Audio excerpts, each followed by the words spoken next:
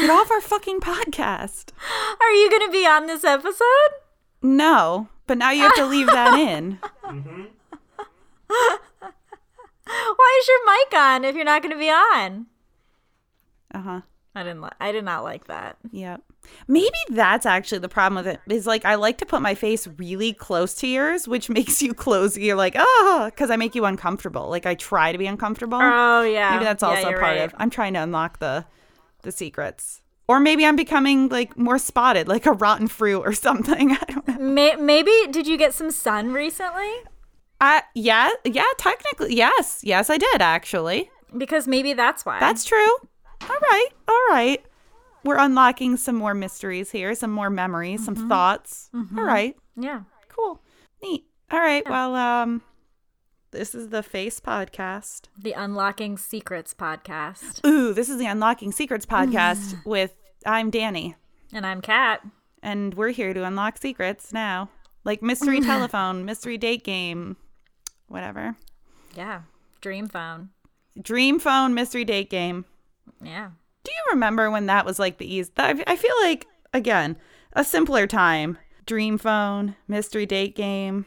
I do. Don't you wish that was kind of like how it is? I guess kind of that is how online dating is now, though, right? You can just like swipe and goodbye, shut the door on someone. I mean, I guess, but also like there's no, because I mean, do you remember like some of those cards, like Mall Madness and stuff had like there, like I remember Matt specifically from Mall Madness, or maybe it was Dream Phone. Maybe it was Dream Phone. Matt was like super cute. There were like some super cute ones. And like you always wanted Matt to be the one who was calling you. But then sometimes it was like the super nerds. What a terrible game. It really is. Well, that's the same thing with like Mystery Date Game, which is technically from like our parents' era. But I used to love to play it. And then they brought it back. You could find it again. But it was the same thing. It was like you wanted like the cool guys. And then there was the nerd. You always like, fuck the nerd. Yeah. And I'm like, huh, I love that. Yeah, it really says a lot about a lot of things. Yep. Social norms. Mm-hmm. Vanity. Mm-hmm. But whatever. Anyways, what do you want to talk about today? You're going to teach me, right? Do you have your glasses on? Are you going to like do the sexy teacher thing? I always have my glasses on. So. Well, yeah, but only if you like want to see or something. I don't know. Yeah. I mean, I always have my glasses on. But yeah, I can talk. I'm fairly prepared to discuss at least a little bit of ecofeminism. This chapter is like so long, so I figured obviously maybe like we can stick to the vegetarian, vegan focused parts of it. I have my my book ready and pulled up, but there's like truly just like so much in here, like different even forms of ecofeminism. But it starts with, well, first of all, I was like really I was like really excited to even see this in here. Like not just the topic of ecofeminism, but like the part that actually does go into vegetarianism and things like that, because I just did not expect that. But it also like made some good points and you know changed my my focus, if you will, to some other aspects of why you know being a feminist is related to environmentalism, is related to veganism, is related to all these things.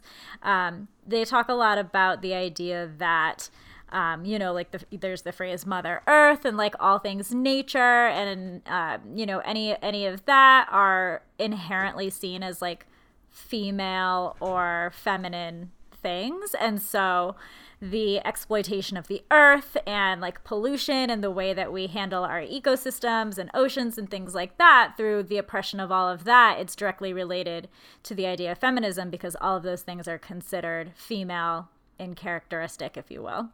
I never even thought of that. I know, but like right?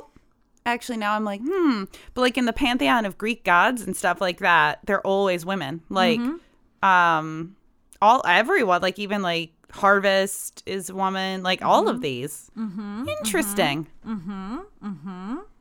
Okay. There's a lot of talk around nature's liberation and women's liberation being a joint project.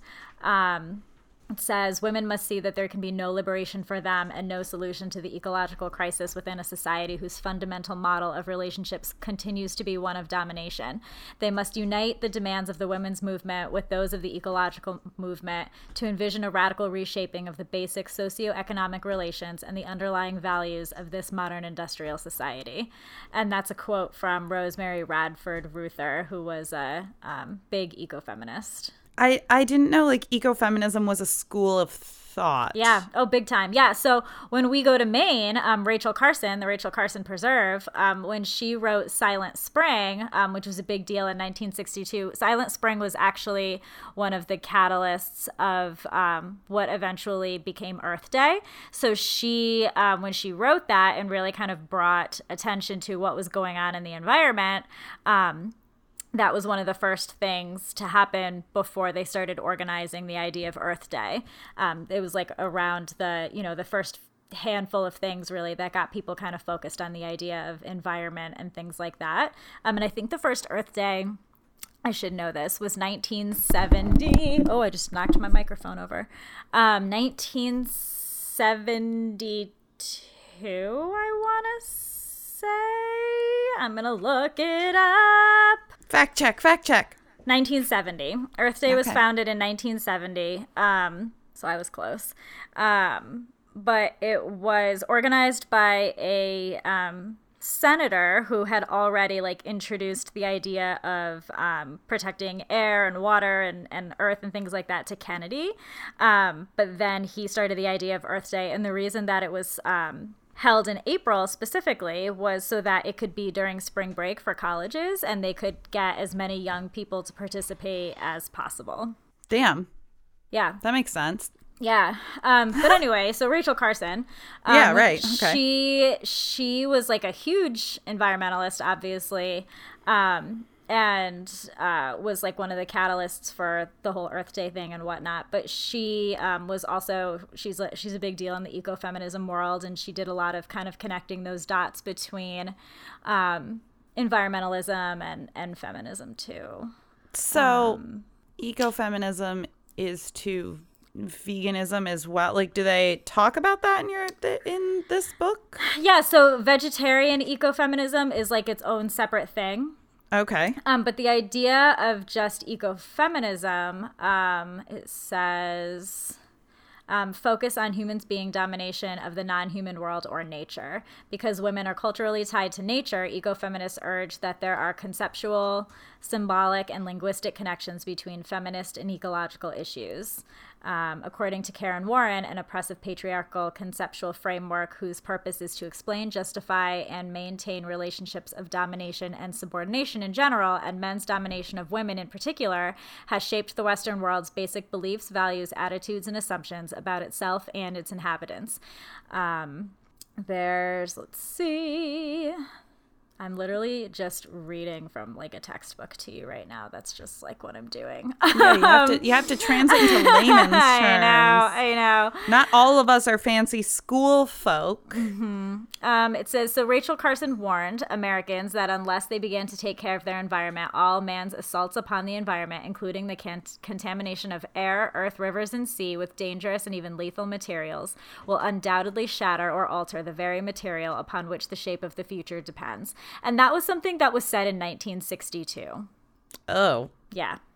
Let's just examine that for a moment. What happened? Like, what, did nobody listen?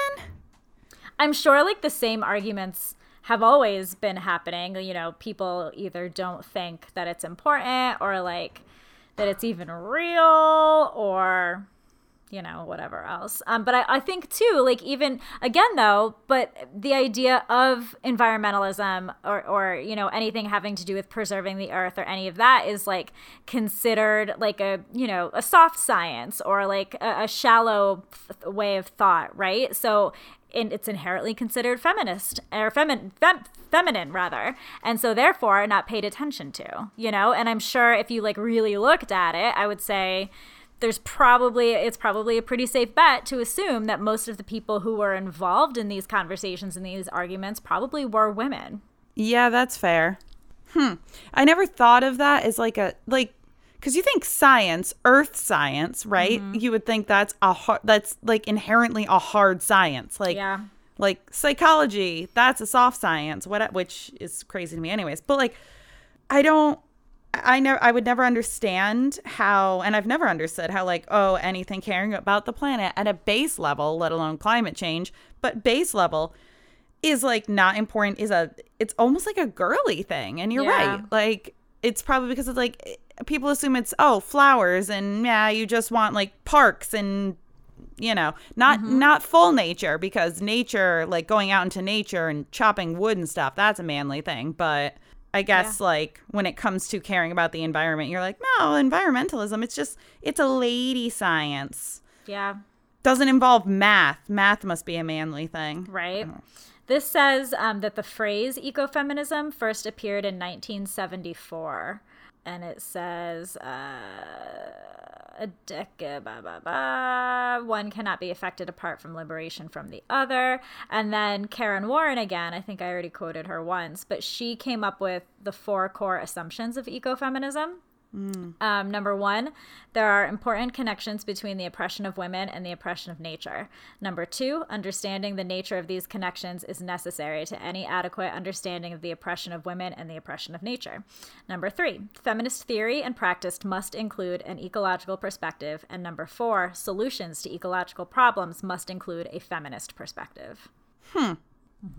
So is there an easy example, because I don't know how much it's a long book, of like an ecological like solution that includes feminism? Or that last part has me intrigued, because I would like love to know more about what that means. Yeah, I mean, there's not, but I'm sure that the idea, or even like acknowledgement of or people acknowledging that they would have to acknowledge the treatment of women in order to acknowledge environmental injustice is probably not a super easy connection to make. Just like the opposite, right? Like when we talk about people not understanding the link between eating animals and women's rights, like that's apparently a very hard link for people to make. So I would imagine that the opposite is also very difficult for people to make, because again, society is built around keeping women down, and even people who think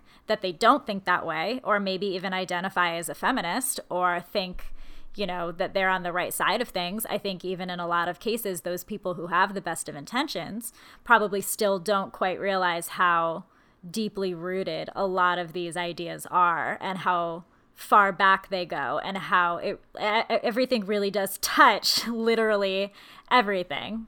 It's like kind of insane. Yeah, it's funny because the more you give little snippets and things, the more it's like, oh, that too. What do you know? But okay, so the vegetarian ecofeminism. What is this branch that we speak of? How does that then tie in as well? Without, I guess, because like to you know, for our public, is it just if you're a vegetarian because you like the planet, are you a eco-feminist as well? You know, like what yeah, I mean, I would say probably not, because like you have to inherently believe both things, right? Like if you're not eating animals because of the environment, then that doesn't necessarily mean that you're not eating animals because of women's rights. But I mean, it certainly could be, but it's, you know, again, one of those like this is to this is this is to this, but that isn't to that, and you know, like that whole SAT question idea. But there is like a separate there's environmental ecofeminism, which is separate from vegetarian ecofeminism, which obviously now that we want to talk about it, I can't find. Vegetarian ecofeminism. The relationship between vegetarianism and ecofeminism deserves more consideration because of not only the large role that animals play in nature, but also the amount of suffering and pain inflicted upon them worldwide. And then it immediately talks about our girl, Carol Adams. She's in here quite a bit. They like refer to her above too, because they talk about her link to violence, and how eating meat is inherently a violent act. And so how, there's obviously like a huge cultural problem with violence against women. And so the link between violence against women and violence against animals is kind of a pretty, you would think, obvious connection to make, but of course not for everybody. So it says many ecofeminists are vegetarians or vegans, and then it explains the difference. Vegetarian and vegan ecofeminists tend not to be absolutist in their moral stances. Rather, they are often contextual as opposed to universal moral vegetarians. So that's interesting. I was just going to say, wait a second. So what is that? What do we think? What does that mean? That's interesting. Vegetarian and vegan ecofeminists tend not to be absolutist in their moral stances. Rather, they are often contextual as opposed to universal moral vegetarians. So I read that. Wait, it goes on. Hold on.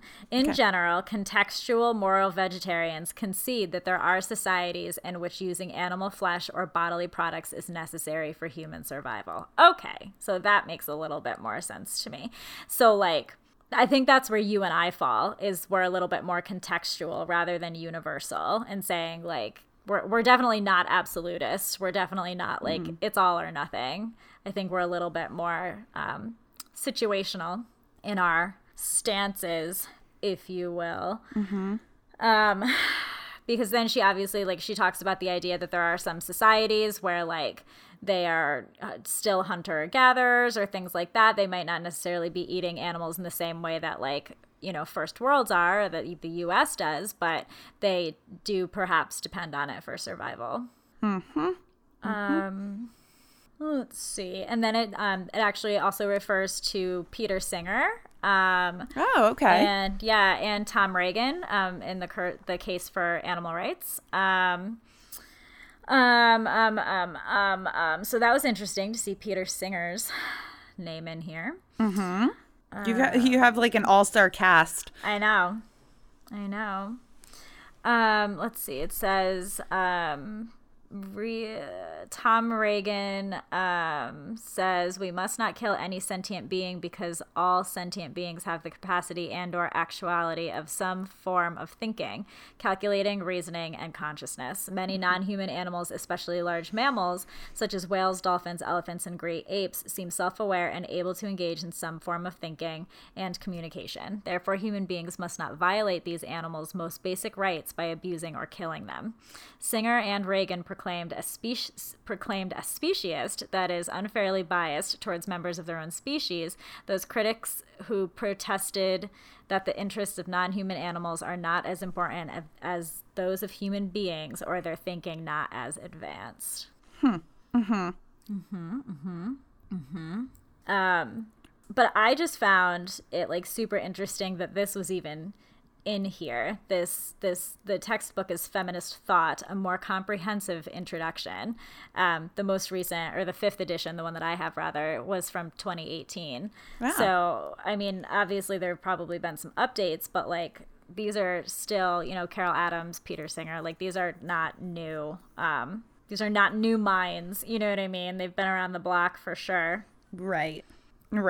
I mean, it's funny because it's like almost like breaking it down for everyone because it seems obvious. It seems, and I mean, to be honest, there's probably some vegans who don't even understand the, why you could be a feminist, like you should still be more of a feminist while not, you could be, I guess, less of a feminist while being vegan.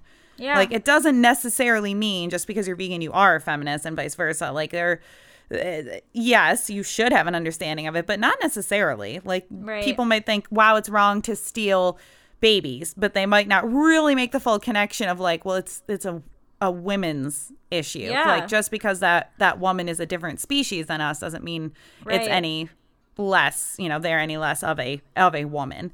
Yeah. And I like that ties into, ecofeminism and things like that. And I don't know, I feel like I'm learning more, like being a feminist isn't just being like, well, women are cool too, like it involves a lot more, and understanding a lot more of the ins and outs of how women have been kept down since, I don't know, the dawn of time. Mm-hmm. Yes, literally.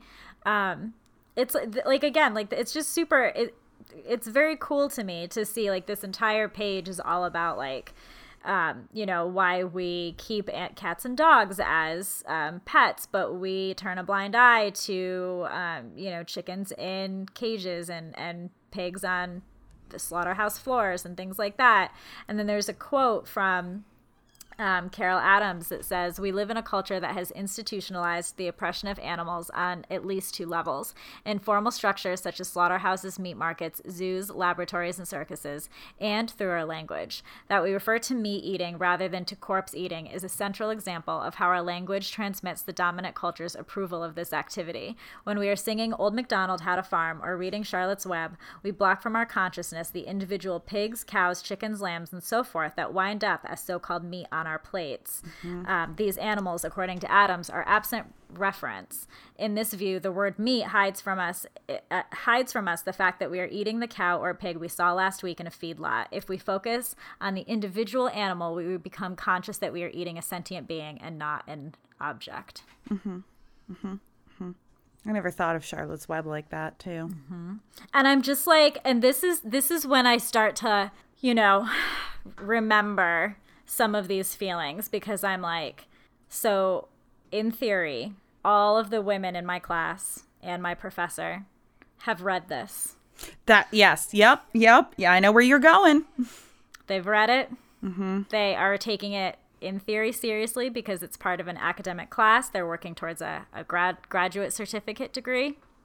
And they, in theory, take the topic of feminism very seriously because they have chosen women and gender studies as their major.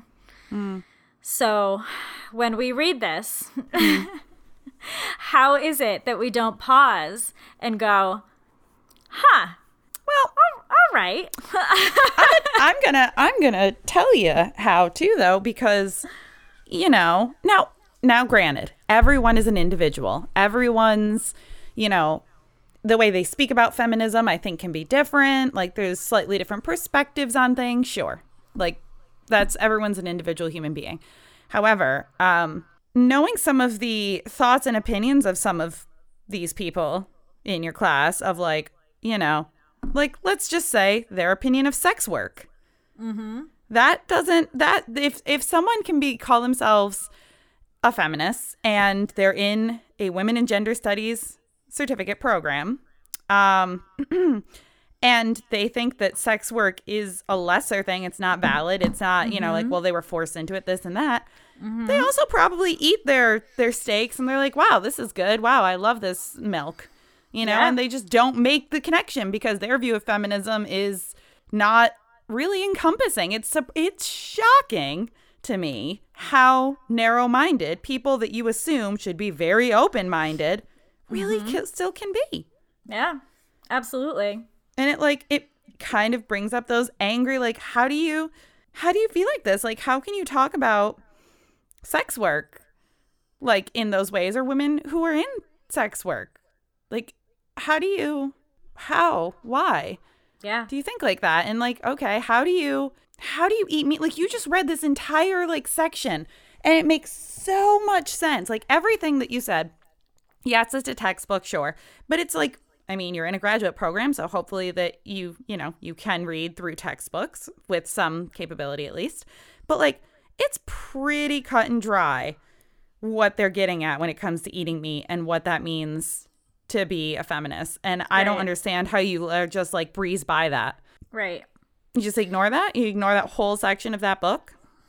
And can I know I've like complained or whatever, said this to you before, but like, this class is so challenging for me on a variety of levels, in part because I don't love the structure of it. Like, I find it, a little odd, but also like, every time, and maybe I don't know, maybe I'm taking it personally, I don't know, but every time I write out like a really impassioned post about, you know, whatever it is we had to read that week, like whatever, especially if it's something that I feel super passionate about.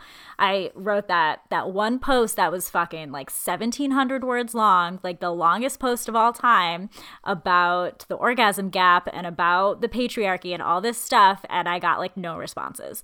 So similarly, I know you'll be shocked when you hear that I got one response to my ecofeminism post where I suggested very kindly that people reconsider their food choices and they look into the dairy industry. And if we're, you know, really, really feeling these feminist hopes and dreams, that maybe we align our ethics with our actions. And I got one post and it was very nice, but it was this woman saying how her daughter doesn't drink milk and how the pediatrician pointed out that in many cultures, children never drink milk from another animal.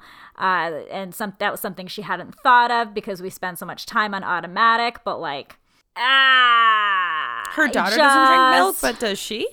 It's unclear. I'm confused by that. Well, my daughter doesn't. Okay, but we're talking about you, what? Yeah, it's unclear. It's unclear. You would assume actually and again, we're talking about people in a graduate certificate program, so intelligent human beings. The use of my daughter doesn't, and not saying my household or myself and my daughter do not, means that she does.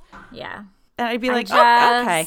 Yeah, I just, you know, I don't know. I don't know. I have a lot of feelings, I guess, but yeah, I don't know. It's interesting. Again, like it's these, you know, and it goes out to everyone, vegans, feminists, people in a graduate program, people that you already considered to be enlightened, you know, have continued education, all these different things. And you're like, wow, they really have it together. And then they do something or say something and you're like, yeah. I'm like, where am I? What? What are you talking about? Am I in the right room right now? I know. You know, yeah. It's very confusing. It is very. So I don't know. I don't know either, truly. But I'm glad, you know, it makes sense. It should be in there. You know, when there could be wouldn't it be cool if there's a whole fucking class on like vegetarian veganism? Maybe for like a little bit of a more, you know, forward thinking school. Maybe there is somewhere. Or if not, maybe you could make one. Maybe I could. You know, that would be a very, you know, gender studies in our food choices or something like that. Yeah, it's really crazy. I mean, while I obviously have my complaints and stuff, this one class alone has really like, and I consider myself to be fairly educated in the ways of feminist thinking, but like even just this one class has got me like, wow, like what the fuck? You know, like it's really even definitely changed my view, not my view, but like the way that I look at things, I guess, or it's like making me notice more things that I didn't notice before. And it's just I don't know, this place sucks. You know, planet Earth sucks. Yeah. Andy, if you look at the screen, you'll see a kitten. Oh, he left. There he goes. That didn't suck. He's a nice fella. I was waiting for the He's all right. Yeah, see. He's all right. Oh, man. So you haven't written a paper on this yet? So I have to write like little mini like responses once a week based on like the chapters and stuff. This is like the textbook for the whole class for the whole semester. And then I had 3 papers, one of each due on other books that we had to read. And now the next paper that I have to write is kind of like I have to find like a topic or another book or like some way of like tying it all together, or like using both the textbook and the 3 books that we read. It can be like kind of whatever I want to talk about, but it has to like encompass all of the works over the semester. I'm very interested. You should maybe on the podcast share some snippets that you have written, some points that you've brought up. Oof. My first paper was, what was my first paper? My first paper was on Feminism is for Everybody by Bell Hooks, which I very much enjoyed. But I don't remember a lot of what I wrote about. I think I wrote about I definitely wrote about monogamy, but I also wrote about pop culture. That's why I liked this latest book, the Gaga Feminism book, because I have such a fascination. Like we were talking before we started recording, or no, we were recording about the board games. But even when we were talking about Laguna Beach and the hills and stuff, I have such a fascination with the way that pop culture and media portrays what's normal. And I just find it so interesting to see the evolution. Yeah, and all of those, we make Lauren watch the rom-coms and stuff, and we love them, but man, there is some cringe-worthy shit. And even in rewatching partially for a relationship, but even the role of woman versus a man. I'm rewatching Sabrina, the original Melissa Joan Hart Sabrina, and I would say that the character of Harvey is being further developed, but he's really not. He's pretty one note. And yesterday, the day before, I watched an episode. His mother is recently pregnant, and he starts dressing like a fool. And Sabrina's like, why are you wearing that? And Harvey goes, well, my mother didn't have time because she's pregnant. My mother's so busy with that. She didn't have time to do my shopping. So I had to go shop for myself. And I was like, he's 17. Yeah. So there's a part in Gaga Feminism where she actually talks about sort of that exact thing, but she talks more specifically about the age of movies, like Knocked Up, Wedding Crashers, The Hangover, these movies that kind of center around these dud guys and these seemingly kind of stronger female characters that kind of dumb themselves down to engage with these dud guys because these guys can't do anything without the assistance of a woman. So even though on the outside you're ha ha ha, men are useless without women, what you're actually teaching is that it's a woman's job to take care of a man. Right. Correct. Yeah. And it's disturbing. And I haven't even finished the episode before we started recording. It was a Valentine's Day episode. And Harvey came over. Sabrina was cooking a meal for 2 other people she was trying to get together. He knocked on the door and literally goes, "It's Sabrina, it's Valentine's Day, and you're my girlfriend. I demand you spend it with me." And I was like, ew. Gross. What? And then he was like, "Oh, just kidding. So I'll help you babysit something else, some other weird excuse." But the fact that was even written in there. And I was like, what? And of course she was like, "Oh yeah, okay, you can help me babysit." And I'm like, what? Yeah. What? Yeah. Yeah.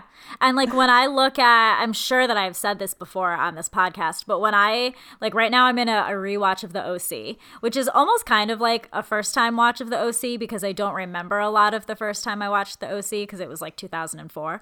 But, watching that, when I watched Gossip Girl, when I rewatched Dawson's Creek, when I've rewatched Gilmore Girls, when I've rewatched Buffy, all of those shows from that era, Sabrina too is probably right up there.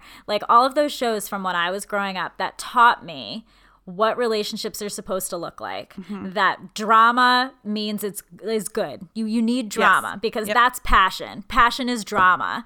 That all of these really crazy norms that you don't realize you're being taught, but then you carry into adulthood. And luckily, somehow, some way, I dropped a lot of those ideas. But when I watch them, I'm this is 100% why I am the way that I am and was the way that I was. Because I was taught to be this way by the WB. Yeah. Well, it's you were taught to, if someone doesn't have this reaction or act this specific way, then something is wrong. And you have to be mad about it, or you have to be upset or whatever. Yeah.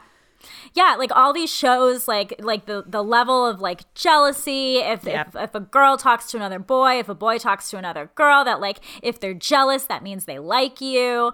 All of these really toxic ideas, or you should try to make them jealous because that's how you know that they like you, and all these really crazy ideas. And yeah, sure, you're not really doing any favors for men either, but young girls are the target audience for all of that. Yes. You know, sure, there's some dudes who are watching that stuff too, and it's definitely giving them the wrong idea for sure. I'm sure that guys are not getting the greatest message from like jocks trying to bang girls all the time and like all of these things.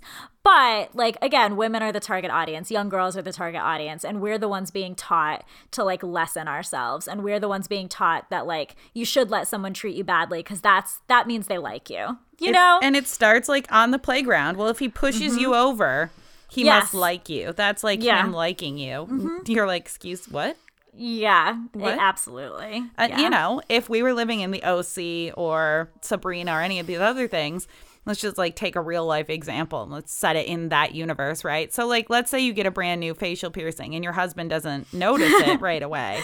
You would obviously make him at least sleep in the other room and probably not speak to him for like a day. Yeah, he's got to sleep on the couch. Yeah, he's in the doghouse. Yeah, like he's on the couch. You're stomping around. You're not speaking to him. Like all of this shit, and then he would have to go buy you flowers and tell you how pretty you are. And like that, honestly though, like, yeah, we're making fun of the fact that Andy didn't notice my piercings right away. But like, but seriously though, that could be a very realistic episode. Someone comes home and is like sitting there like framing her face, like waiting for him to notice, and he doesn't, and she fucking flips a table and is like, get out of here.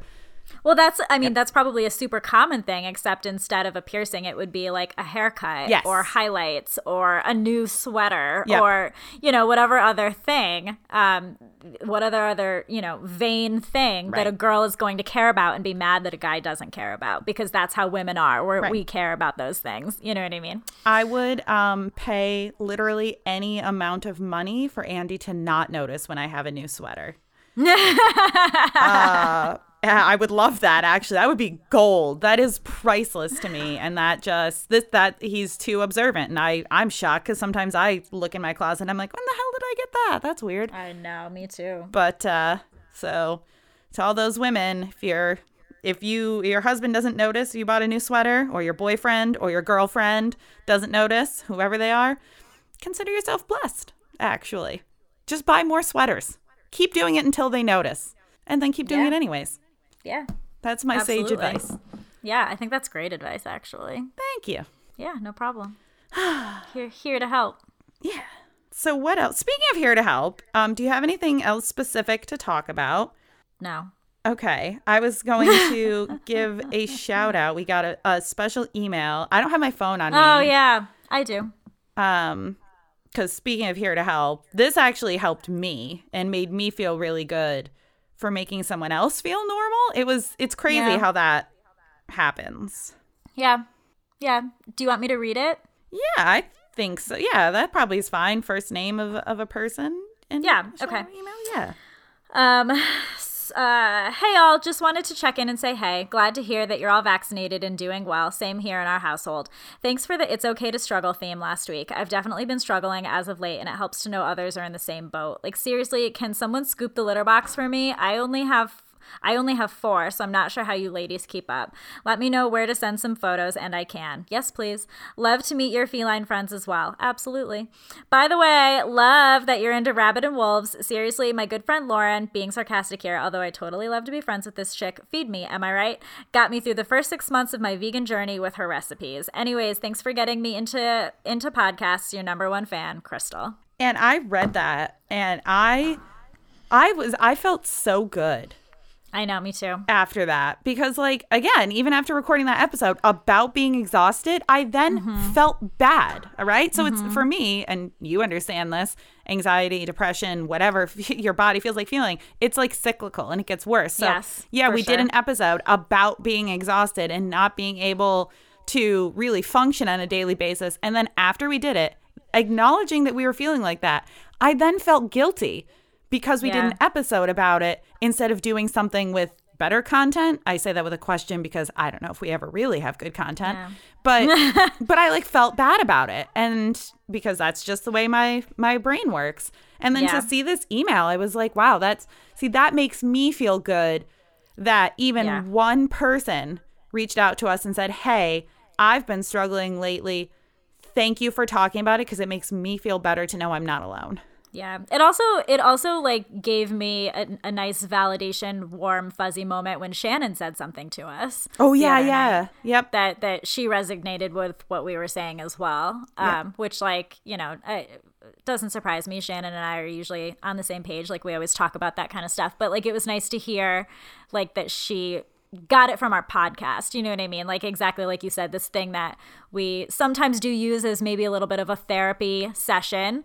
But it was nice that like somebody else kind of, I don't know, got what we were saying too. Yeah. And it makes us not feel alone, you know, and it just. And you know, I know I was thinking about this just the other morning, maybe yesterday. I don't quite remember, but I know you're not as frequent a listener of My Favorite Murder anymore. But the first like half hour or maybe more sometimes of their podcast is them talking about their mental health, is Georgia saying how she's been sober for, I think she said almost 2 months now, and like how she's working on her mental health, and like that all they do is talk about mental health for no less than like 30 to 40 minutes. And that is honestly has become like my favorite part of the podcast. Like I don't even really care as much about the true crime stories that they tell anymore. I want to hear their therapy in the beginning of the show, because I'm like, me too, guys, me too. Sometimes I get a little annoyed with them though, because I'm like, wow,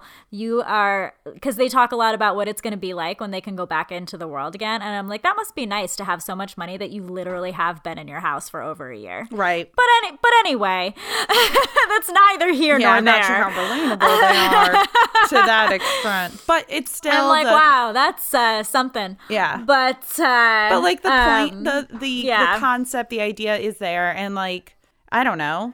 That's what I guess I always get out of this is it's us talking, but I feel like, you know, some of the positive feedback we've gotten is that people feel like we are just friends talking in their kitchen. They are just in the room with us. And that's my favorite thing that I've heard about this podcast. And to have that kind of reaffirmed by someone saying like, hey, I listened to this and I'm struggling too. So thanks for letting everyone know that, you know, they're not alone. I'm like, that's awesome. That makes me feel like we're still doing something worth doing. Yeah. That's not just to us, because this is very much, you know, worth it to us. But for sure. I don't know. I like reaching people and it makes, I don't know, it makes me feel good because I like that same thing. I like, I don't know, people being real. So and again, like we talked about on that episode, like it is very easy to sometimes feel like my anxieties or my stresses or the things that are making it difficult for me to want to do anything are a big deal, because I'm like, this feels very minimal and like it's not really interfering with my life, so to speak, but I still feel really lousy. But like I don't feel that lousy, so maybe I should just shut up about it. Like it's almost like a imposter syndrome, but for anxiety. Like what kind of, you're right. You know what I mean? Like what kind of craziness is that? But like that's very much how it feels. Like maybe I shouldn't make such a big deal out of my stuff, because like it's really not that big of a deal, you know? Wow. So I don't know. But you know what? I'll tell you what, like I feel almost a little bit validated that my anxiety has been a very big deal lately, because I'm telling you, when she put that needle through my nose yesterday, she unleashed a solid 2 weeks worth of anxiety into my body. That's 100% what happened. Yep. So like, talk about a release, you know? Yeah. So maybe you should look into acupuncture. I have thought about it. Amy Jones has told me to 1 million times, and I have meant to. I just haven't had the time, truly. But I've always wanted to do it. I did back in high school when I did the New Visions program, and we did like the little health thing. Yeah. They had like a little acupuncture thing, and I remember doing it. It was really cool to like have it done, and I think that could be. I would totally do it. We should go get acupuncture done.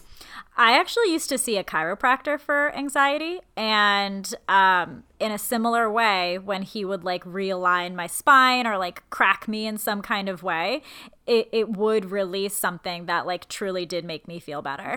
And so I always like that was always that got expensive, so I stopped doing it. But it did for a short while actually help me. There is something to be said, I would say, for folks. Yoga is always a good thing too. Because there is something to be said for your physical body and where you hold stress and anxiety. It's a real thing, 100%, folks. 100%. Yeah. So, yeah, I think a lot about that episode we did with Kiko, where I was talking or like making a joke about my old lady hips, and he was like saying that it's probably, you know, like a stress that I'm holding, or, you know, something terrible happening that I'm holding inside of my body. And that was like right when I got out of a not so great well, a relationship that ended a really not great. And I have not had that same kind of hip pain literally ever since. Mm-hmm. And that is quite literally a thing. That's why so many folks, like, again, to yoga, have almost no flexibility in their hips and stuff. It's because everything is balled up right there. Everyone thinks of like, oh, you get headaches, or oh, your shoulders, which like yes and yes, but like everything actually goes right down to your bottom half. Yeah. So yeah, I still get like sore here and there, like after a long day at work or something, but I have not had that level of like almost debilitating hip pain since January. Well, you get the hip pain at the end of a long day because you actually do have old lady hips as well. Yes, I do. You're right. I do have old lady hips. And I remember when I said that to Kiko, he was like, "Oh my God!" He was shocked that I said that. I'm like, "It's fine. It's fine. A, she actually has old lady hips, and B, it's fun." That's totally fine. Yeah. I'm almost 40. So. I'm closer to 40 than I am to 20. I cannot wait to have a 40th birthday party for you. I'm also technically closer to 40 than I am to 30. Yeah, so. you are. Oh, God. All right. Oh, man. Well, any food or anything you want to give a shout out to before we wrap her up?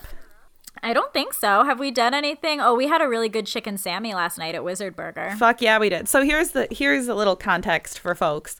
Myself, Kat, and Michaela went to get piercings, and we all got the same piercing, septum piercing. And then, so we all walked in. My appointment was at 5. Michaela's was at 5:30, and Kat's was at 6. But because we were all anxious, 2 of us had anxiety poops not too long before our appointments. Yeah, it was me and Michaela. It was not Kat. She held it together. But I held it together. But then turns out she's the one who almost passed out. Didn't. Yeah, but then I'm the one who like had the worst reaction. Yeah. But so because we were all anxious about it, for Lord knows what reason, we all have tattoos, we all have piercings, but that's not the way anxiety works. So I went in, Kat came in with me, and then Michaela came right in too. And we were all standing there. And of course, this nice person, this piercer comes up and she's like, "Are you my 5:30 and 6?" And we all were like, "Yeah, hi." Like standing, we weren't allowed to go in the room together because COVID, but we were in the lobby together. And then we had planned to get Wizard Burger after, and she was like, "Oh, so that's how I knew you're going to get there's 3 people standing together, you're all getting the same piercings." And I was like, "Do you want one level further? We're actually not only getting dinner together after, but we're all going to order the same thing." Because we had talked about it, and turns out we all wanted the exact same chicken sandwich. So we had a bit of a moment yesterday, a hive mind moment, if you will, but it was delightful, and it was a fucking good sandwich. Yeah, I was thinking as I had nearly already eaten all of the sandwich that I wished I had photographed it, but I didn't because I just inhaled it so quickly. I set myself up because I saw you drive away, and I had set myself up with my tinfoil and my sandwich on my lap, and right behind the shifter to the car is where I put my little container with my fried pickles and my dipper, so that I could when I wanted to dip one, and I was like, it was perfect. It was golden. Yeah. And it was fucking gone. I inhaled it. Yeah, I ate those the fried pickles on the drive home. Yep. And the chicken sando was we stopped at a rest stop today, and I saw a McDonald's sign for just a crispy chicken sandwich. Gross from McDonald's. But I used to love that stuff. It was just a piece of chicken, some kind of sauce, and lettuce on a bun. And I used to love it. And this was exactly what I wanted. It was lettuce, chicken, and their mad mayo on a bun. That was it. It was fucking delicious. Yep. I want it now. Yep. I think that's their main food thing. Oh, I'll post a picture. I did have a Peaceful Provision donut today. Andy also had one. Mine was fucking huge. I had a jelly donut. Andy had the Bavarian cream, I think. So they are nearby opening a location in Beacon. So that's pretty exciting. It is.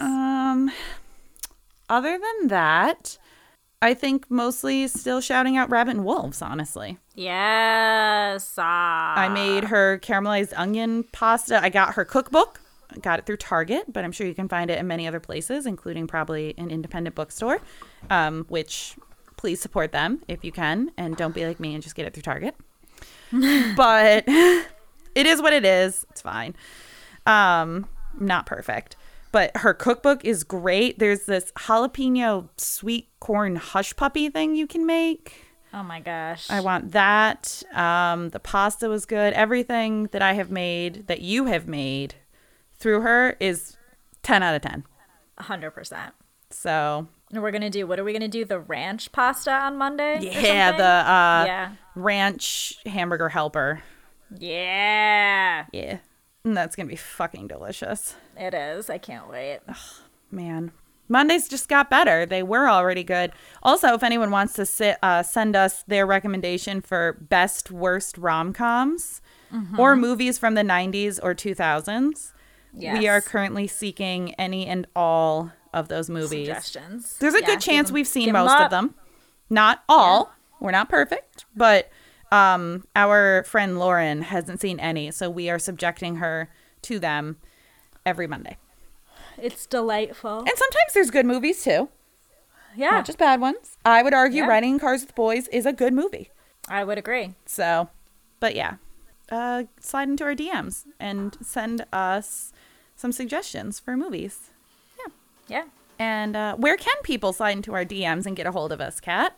You know, I would rather you did it at the V-Spot on our Instagram, the V-Spot Podcast, at sign the V-Spot Podcast, because I'm more likely to check. I don't always see the emails. But if you wanted to email us at the vspotpodcast@gmail.com, I guess that's okay too. Or you can go and discuss your business with Andy on Twitter. Yeah, do that. Keep him company. Yeah. You can do that, even though we never said the name of the podcast. Oh yeah, we just said we were a podcast for secrets. Yeah. Whatever. Got to it eventually. Yeah, because it's a secret. There you go. We just Inception. The Secret was the name of the podcast, not the secret podcast. See? Yeah. Great. All right. Well then, until next time. Until next time. Goodbye. Bye-bye.